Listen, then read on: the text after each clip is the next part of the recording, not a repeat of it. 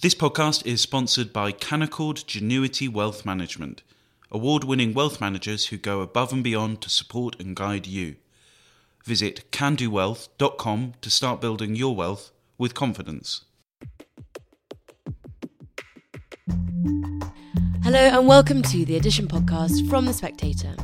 Every week we take a look at some of the most important and intriguing stories from the issue with the writers behind them. I'm Lara Prendergast, The Spectator's executive editor. And I'm William Moore, The Spectator's features editor. This week, will Putin invade Ukraine? Plus, is Brexit working? And finally, what is the allure of a classified advert? First up, for this week's cover story, Owen Matthews argues that if Putin is going to invade Ukraine, he will do so later rather than sooner. He joins us now, along with Julius Strauss, who reports on the mood in Odessa for this week's magazine. Julius, thank you very much for joining us on The Edition. So you're calling us now from Kiev, but you write in the magazine this week about Odessa, where you were before.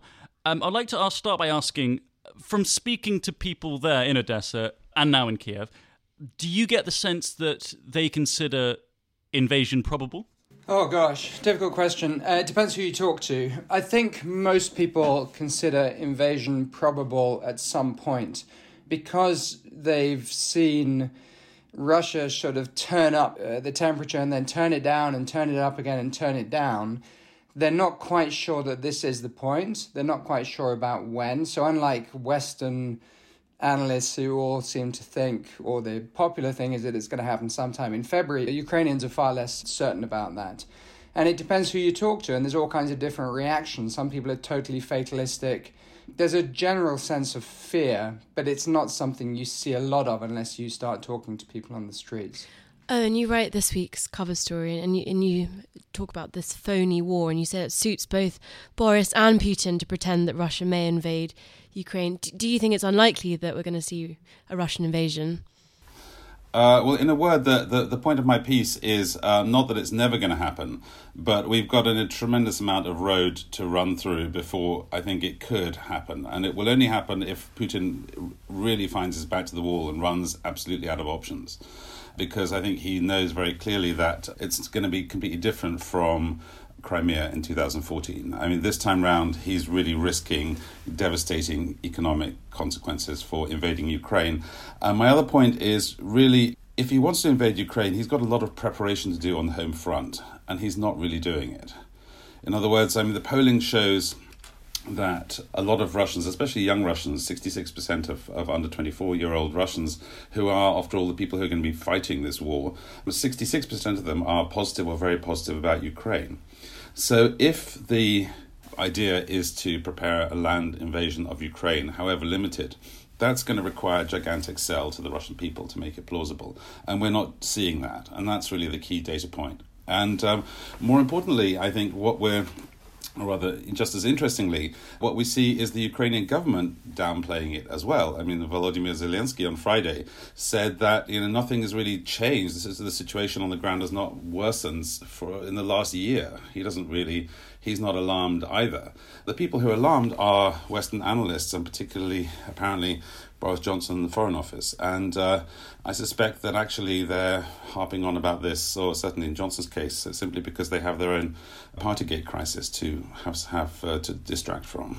And that's particularly true of a Foreign Office memorandum that came out on Saturday saying that they have information that the Russians are planning to overthrow the government in Kiev and have selected people who they believe will join their Quisling government. Well, I'm sure it's true. I think that's what Russians do all the time. I'm sure there's literally a department of the FSB whose job description is overthrow the Kiev government. They do that all the time.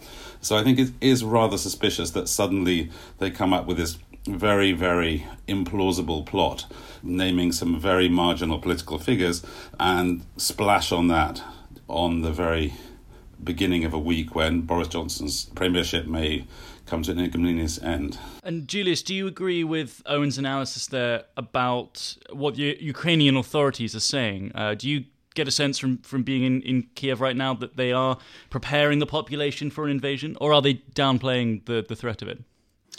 They're definitely downplaying it. The question as to why is a little more complex, perhaps, than the fact that they don't think it's going to happen.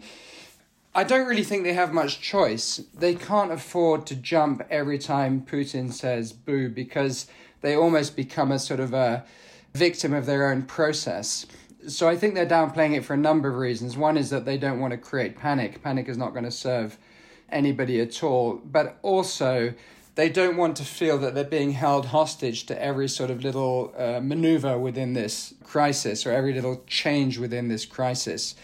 So you get the sense that they're downplaying it almost on purpose. They're trying to keep the lid on things. In fact, some people have turned around and said, hang on a minute, why are we being so relaxed about this if the threat is so real? So I don't think it necessarily means the threat is less real. I think it's a decision that the Zelensky government has made to treat this crisis in this particular way, which is not to say that I disagree with Owen necessarily, but it's a bit difficult to discern the motives here.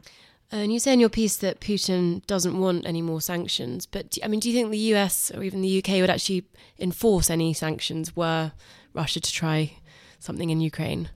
Yeah, they definitely would. I mean, they've made it very clear. But the point of my piece, and by the way, Julius's letter is excellent, and I always trust the man on the ground in Ukraine. But I was in Moscow last week, which is why I'm following the media in Moscow for the last month. So that's how I know about the messaging. But to the point about Putin, I mean, don't trust anybody who tells you what Putin thinks. Nobody really knows what Putin thinks. But there are certain things that are very clear from what he said and from his past behavior. Right now, his messaging is really simple. He's not made any threats to Ukraine. He's not made any demands of Kiev. So in that sense, actually, it's very different, fundamentally different from what happened in 2014. It was all about Kiev. This time round, his message is directed to NATO, and his message is really clear. He's been banging this drum for 20 years, and Yeltsin before him, that NATO expansion must stop. There is a red line.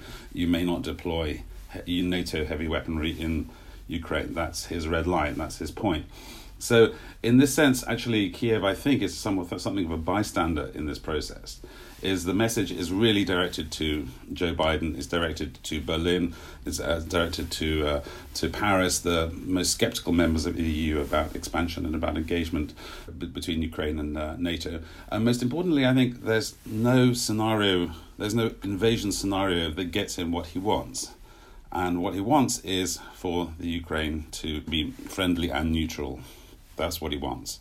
And to your question, will the West impose sanctions if he invades? Yeah, they most definitely will impose sanctions if he invades. That part has unified NATO.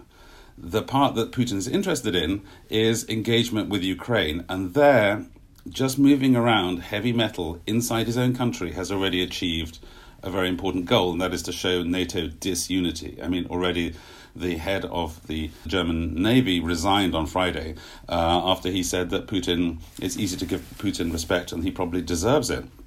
So very clearly, he's already put the cat among the pigeons by basically doing nothing except just staging military maneuvers. But he's already demonstrated that there's very deep rifts in NATO about the wisdom of further engagement with Ukraine. I'd like to just bring up one point you mentioned there, Owen, regarding how different the situation is now to Crimea in 2014. And I want to ask, in terms of you mentioned it in terms of the Russian messaging, but I want to ask Julius regarding comparisons to 2014, whether you think the Ukrainian view is different from the situation as it was then. Yes, I think it's moved quite a lot. I wasn't here in 2014. I was here earlier for the earlier revolution in 2004. And I was here in 2017. And obviously I'm here now. Things have shifted a lot. Whereas before in Ukraine, you got a very strong sense of sort of multiple identities, multiple language, people who were not necessarily defined by their country or their nationality, and certainly not their language. Now things are hardening. So even people I spoke to in Odessa is pretty much a Russian-speaking town. They have become much more anti-Russia, anti-Putin, not necessarily anti-Russian, and they make a big difference between the two, but anti-Putin. So in a way, I think the danger is, if Putin's aim is to keep Ukraine close, the danger is this is going to become a self-fulfilling prophecy. by doing what he's doing, he's actually going to force Ukraine away from Russia, at least in the eyes of the people who live here. Now, of course, you're going to get some variation across the country from west to east. And the further east you get, especially if you get into the separatist areas, you're going to get some very pro-Russian sentiment. But that's the general picture. No, and just to finish on, you say in your piece that the phony war suits everyone and that you can imagine Johnson soon claiming victory against Russian aggression and Putin sort of claiming the same thing. Do you think that's the most likely outcome from all of this? Yeah, I think it is the most likely outcome because initially everyone in the West who's talk tough is going to claim victory. Putin has actually got a lot more options, a lot more in his arsenal than invading Ukraine. I mean, the surprising thing about this sort of collective insistence that his only move is invading Ukraine, I think has ignored a huge smorgasbord of asymmetric responses. And in fact, the Ukrainian government itself has actually talked about the asymmetric responses being more likely than an actual military invasion. The most obvious one, let's count the great favourites. I mean, it's cyber attacks. He's been talking about deploying Russian military, or Lavrov, the foreign minister, said he couldn't rule out deploying the Russian military in Venezuela and Cuba. That worked out very well for Nikita Khrushchev in 1962. They actually have a tremendous amount of open-ended treaties that need to be renegotiated, strategic arms treaties that need to be negotiated. And actually, crucially, this stuff sounds incredibly boring, but actually it's the nuts and bolts of the architecture of stability and peace. Is the Conventional Forces in Europe Treaty, which hasn't been negotiated for 30 years. Conventional Forces in Europe just used to raise a Cold War relic that used to regulate the movement of heavy weaponry through sort of the border zones between the Soviet Union and NATO. Now, I mean, that's also can be renegotiated. It's another sort of gigantic area for talks. Macron has already talked about reviving a EU-Russia summit. Biden has agreed to talks. I mean, there's just a tremendous amount of road that Putin can still travel. But in order to travel it, he has to create some kind of leverage. And there's basically no leverage that Russia has today. It doesn't have very strong economic leverage over anything except for one thing, which is gas and energy. But that's shutting that off or threatening that is actually sort of cutting off the branch on which he sits. So his only kind of real way of projecting power is either military or illegal. In other words, rattling his saber or doing cyber attacks. And right now he's actually really got already quite far by rattling the saber. He's already got everyone's attention and he's going to try and keep it. And the minute he actually invades, then he loses everything. That's why I strongly believe that invasion is very much his worst option and will not actually be a reality until it becomes his last option. Thank you, Owen and Julius. Next up, this week marks the 2-year anniversary of Brexit. But how successful has it been?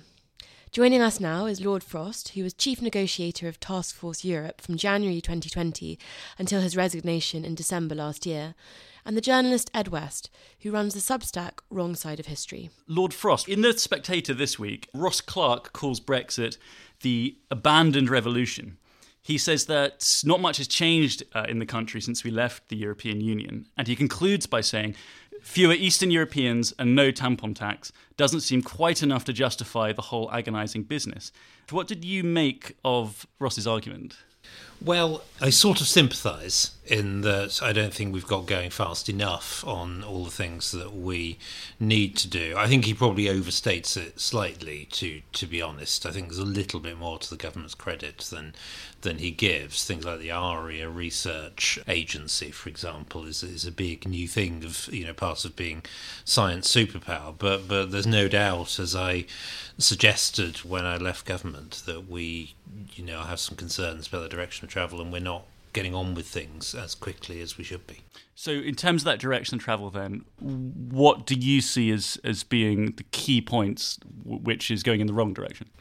So I think there are two things, really. We know, all history tells us, I think, that democratic nation-states are the best way of organising life and political debate and making things happen. So we need to rebuild our own nation-state after 50 years of EU membership, and we need to boost our own prosperity and wealth. And so we need to do things that rebuild the nation and get us going on economic reform, on change, on boosting wealth, on increasing growth in a way that we haven't so far. So, I would say we should certainly not be increasing taxes, for example. We should be cutting them. We should be continuing the super deduction for capital allowances, that sort of thing. We should also stop doing some other stuff that we don't need to do, banning foie gras or whatever. Legislative time for a government is very precious, and I don't think one should waste it on side issues. So those are some of the things that we should definitely not be doing, and there are certainly things we should be doing. Ed, in December 2020, you wrote a piece for Unheard in which you said that whilst you were once a fervent Eurosceptic, you had come to believe that leaving was in fact a terrible blunder. Just over a year on, do you still feel that way? I change my mind about this every 15 minutes, pretty much. I was very early, quite in two minds about it. I remember a speech about 3 weeks before the actual results. But there was an event for Leave supporters at Millbank Tower, and Boris was the lead speaker, and he gave this talk about sort of the City of London resurrecting the city, and after Brexit was done, this would be a further renaissance of this great globalised city. And I remember at the time thinking this is really the opposite of what a lot of Leave voters want. They want to put the brakes on globalisation. They don't want accelerated globalisation. I thought there was such a contradiction between what a lot of Leavers want. After leaving the EU, it would end in tears. In particular, Ross does mention this in the article, the immigration was a huge part of it, and it was such a massive issue that people felt, and I think correctly, that their wages were being driven down by the sheer amount of migration since 1997.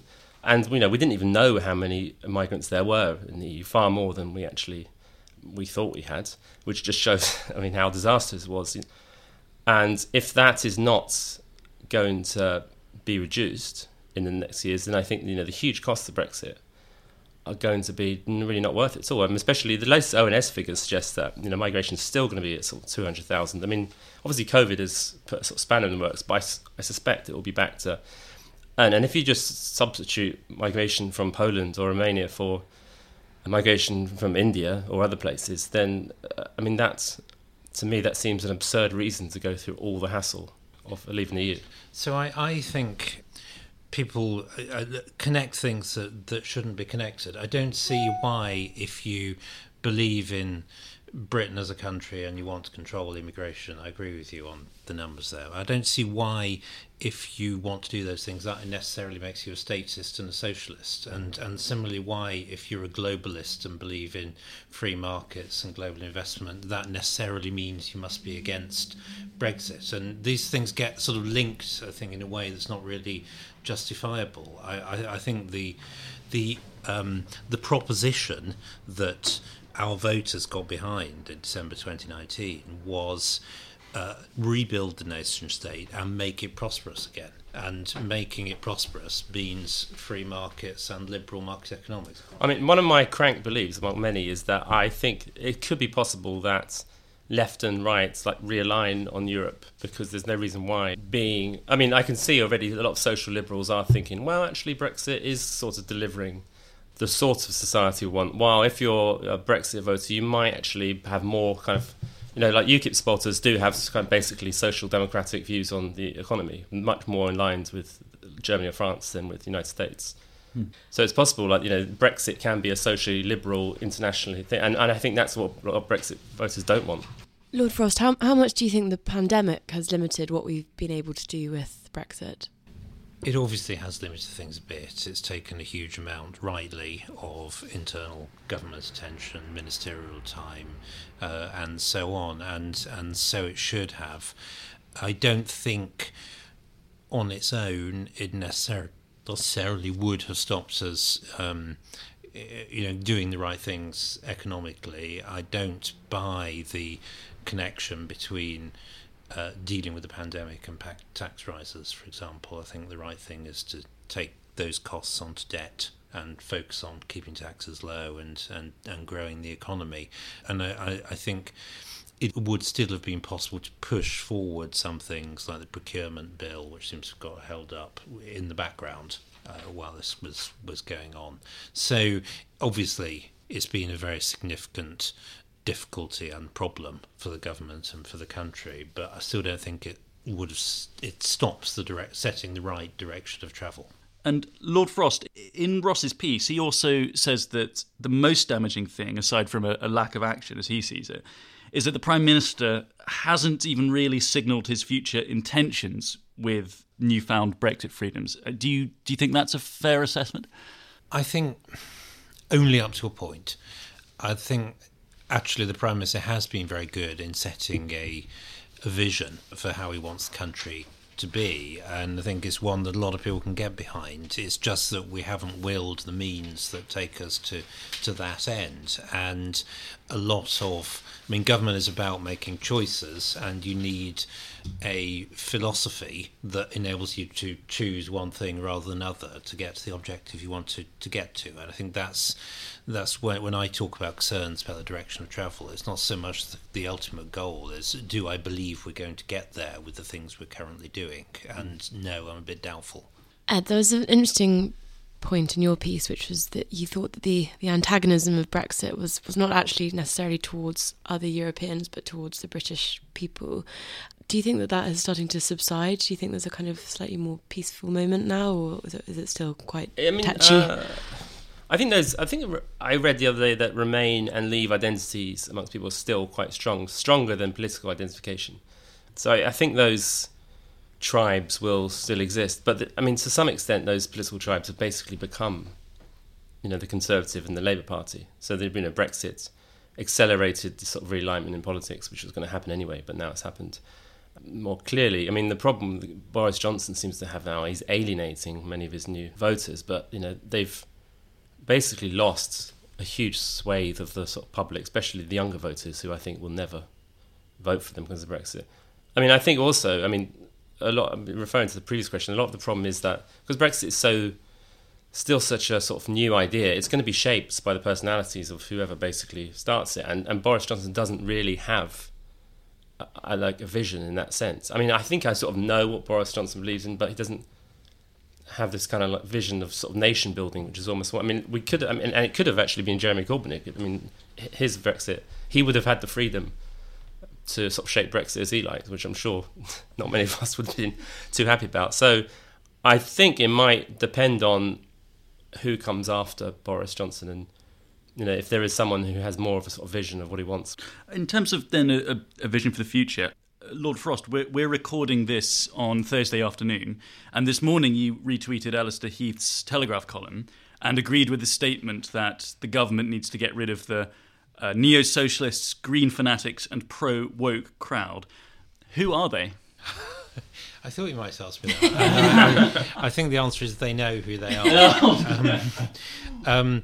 I do think it's important that the team around the Prime Minister share the objectives of the people who elected the government. And I'm not always convinced that's always been the case. I don't want to kind of exaggerate it, but I do think it's important that people understand what drove the election result and stay in touch with the country and the voters. And I'm not sure we've always done that, and I think it's really important. Just to finish on, you made the point that Westminster politicians had often used the EU as an excuse to avoid doing things that they didn't really want to. Do you think what we're seeing now is British politicians getting used to having to sort of take more responsibility for their own decisions? Well, I should hope so. Unfortunately, the C word has sort of slightly put a spanner in the works until now. There hasn't. There are certain things that Europe stopped a Conservative government doing if it wants to reform. The Conservatives always have the problem, but basically the system, the people who run the system, are against them, or there's that perception. It's called the blob, or whatever. and then that prevents them sort of, fully implementing conservative, like a social policy. But not all of that was to Europe. And then there was lots of stuff they could sort of, take responsibility for themselves. To be honest, I've sort of yet to see an example of them sort of doing that. But I mean, maybe I'm just... No, I think it's a really interesting question. And I think one of the effects of being in the EU 50 years is that it sort of sapped a bit of the national will to get things done, even in areas which were not EU competence, where we could always have done things ourselves. We've kind of looked to others to help solve the problem rather than getting on with it. Do you think it also means that people who want to run the world don't go into the sort of British institutions because they think nothing really gets done? The place to go is... I think that has been more an effect elsewhere in Europe than here. It was a bit of an effect here. I think as people saw which way the wind was blowing a bit in the last 10 years or so, the people focused back down on the UK. And I do think it is really important that, we spend a lot of time debating the economics of Brexit and still do, but for me, fundamentally, it's about democracy. It's about it being a good thing for a country that it can decide things for itself in its own institutions and argue them out and come to decisions that people can live with. And if you outsource your decision making, you don't get that. And in the end, it's bad for the national life. And I think it's really good that we're coming back to some really tough and difficult arguments about philosophy and where we want to go as a country. That's right, that's politics, and that's people like me who've got to win those arguments now. Lord Frost and Ed, thank you very much indeed. And finally, in the age of Google, classified adverts have become something of a rarity. In this week's magazine, Anthony Whitehead explores the history, influence and appeal of back-page ads. He joins us, along with Lawrence Bernstein, who has been running a classified ad in the back pages of The Spectator for years. Anthony, in this week's Spectator, you write about your interest in classified ads. What exactly is it that you love about them? Well, they're so personal. Advertising which you come across on a day-to-day basis is often created by an agency, probably by a committee inside an agency in a city. And they tend to be rather predictable, and they don't give you a window into somebody else's life in the way that a personal ad does. Even if they're just selling something, you can quite often glean something about the kind of person they are and the sort of life they lead. It's just the way that you can see other people and how they live sometimes in quite a sort of unique way. And what do you think you've gleaned from the classifieds in The Spectator, for instance? That most people who advertise in The Spectator expect me to be perhaps richer and more sophisticated than I am.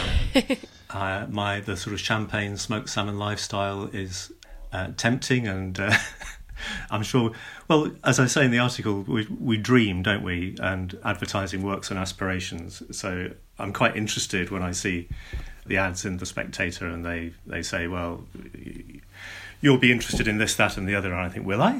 Does that am I that sort of person? And Lawrence, you're one of the people who place classified ads in The Spectator for your company, Great Speech Writing. May I ask, why do you choose to advertise in The Spectator? Well, do you know what? I don't only advertise in it, I can partly thank it for my having a business at all. I had a completely different career, wanted to shake things around, fancied trying my hand at writing stuff for myself and for private clients rather than doing it as part of a job, and didn't know where to... This was back in 2005, and I didn't know where to start. And so thought, well, where are you likely to meet like-minded, intelligent people who wouldn't be ashamed to have a chat about improving the way that they communicate? And stuck in that. I have to be honest, I put 2 ads in. One was at the back of Private Eye, and one was at the back of The Spectator. And had I not received a positive response to the one in The Spectator back then, the business would have faltered in week 2. So I chose it on a bit of a whim with a little bit of a sense that it might be a good idea. And literally in 16 years, I have only changed the text in that ad twice. I think Anthony pointed out in the article that one of those actually caused so much angst that we received a phone call which generally when the phone goes and somebody says, I've seen you in the Spectator, then you're very happy because it means you've got someone who might want some help with a piece of work. And we were asked why we had changed the wording in our advertisement and was everything all right. So absolutely there is a sense of the personal and the relationship and a deep sense of something that is very unlike Google and is not run by an algorithm. Well, would you like to reveal for Anthony and perhaps for some of our readers and listeners as well why you did change the wording, since it clearly perturbed Anthony and it's perturbed some of our other readers? Three changed twice. The first time it had always been, relax, I'll write it for you, because I was a bloke working from his basement setting up a business and everything was about me getting to know you. I can't quite remember when it was that I was fortunate enough to be able to employ some help, and the phone would go from potential clients at 11 o'clock at night and 3 o'clock on a Sunday afternoon, and eventually I did need to take a break from answering it. But if a colleague answered it and they were asked for Lawrence and they said he wasn't available, the phone would often go dead. Again, simply because of the longevity of the ad. It's bizarre. They didn't know what I looked like or sounded like or if I had any sort of ability at all. So we changed it to we on the basis that may allow others in. And we didn't change it again until the beginning of lockdown, where, as you can imagine, events stopped. As you know, events stopped. Speeches pretty much went either onto Zoom or into abeyance. And we had to start selling something else for a while, which is some of the other stuff we do. But as you've seen, the moment that we had the chance, we've gone back to the old relax, we'll write it for you. And that's where I hope we are today. Well, Anthony, we've obviously managed to track down Mr. Relax. You also mentioned in your piece Nina, the enigmatic Nina, who we sadly weren't able to track down. But can you tell us a bit about how you imagine Nina and in her flat in Paddington? Well, first of all, I'm very relieved that everything was okay with Lawrence, because I'd imagined all kinds of disastrous scenarios, one of which was that his colleague had badgered him for years saying, do I not count in this partnership? It's got to be we, surely. And eventually, after typewriters flying and speeches burning, he relented and put it onto we. And I'm also relieved that I'm not the only person who has got rather involved in this ad in the way that you do with long-standing ads. And as for Nina, who advertised her therapy in The Spectator for many months, I shall have to be careful what I say, obviously, because she was quite vague about the services that she offered.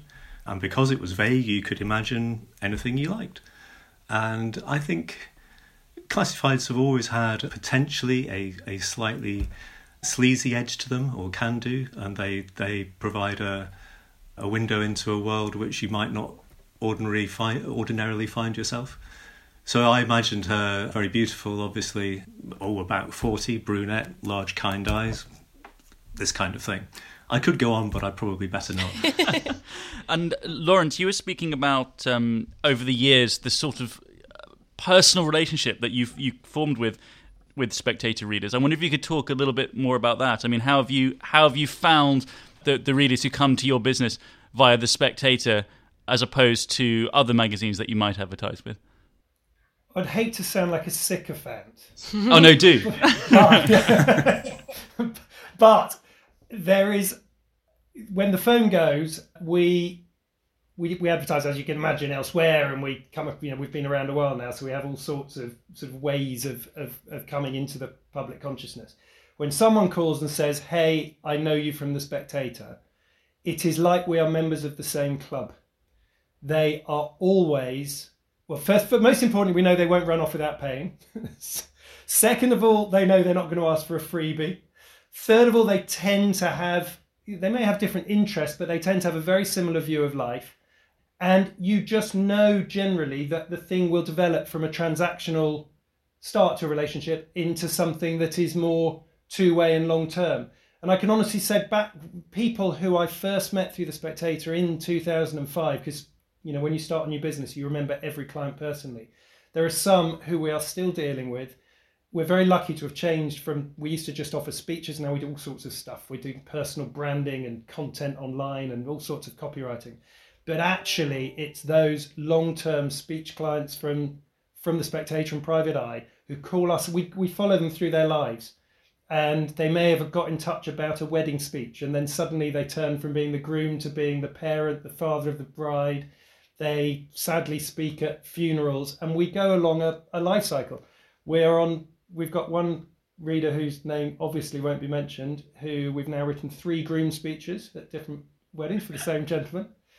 And we have written a eulogy for a Spectator reader who is still alive, but asked us to write it for him because he'd like to give it to the appropriate reader before the time came. So, everything we do is sort of clothed in a degree of discretion, but there is something very lovely about being part of it, even though it is just however many 20 words at the back of a magazine.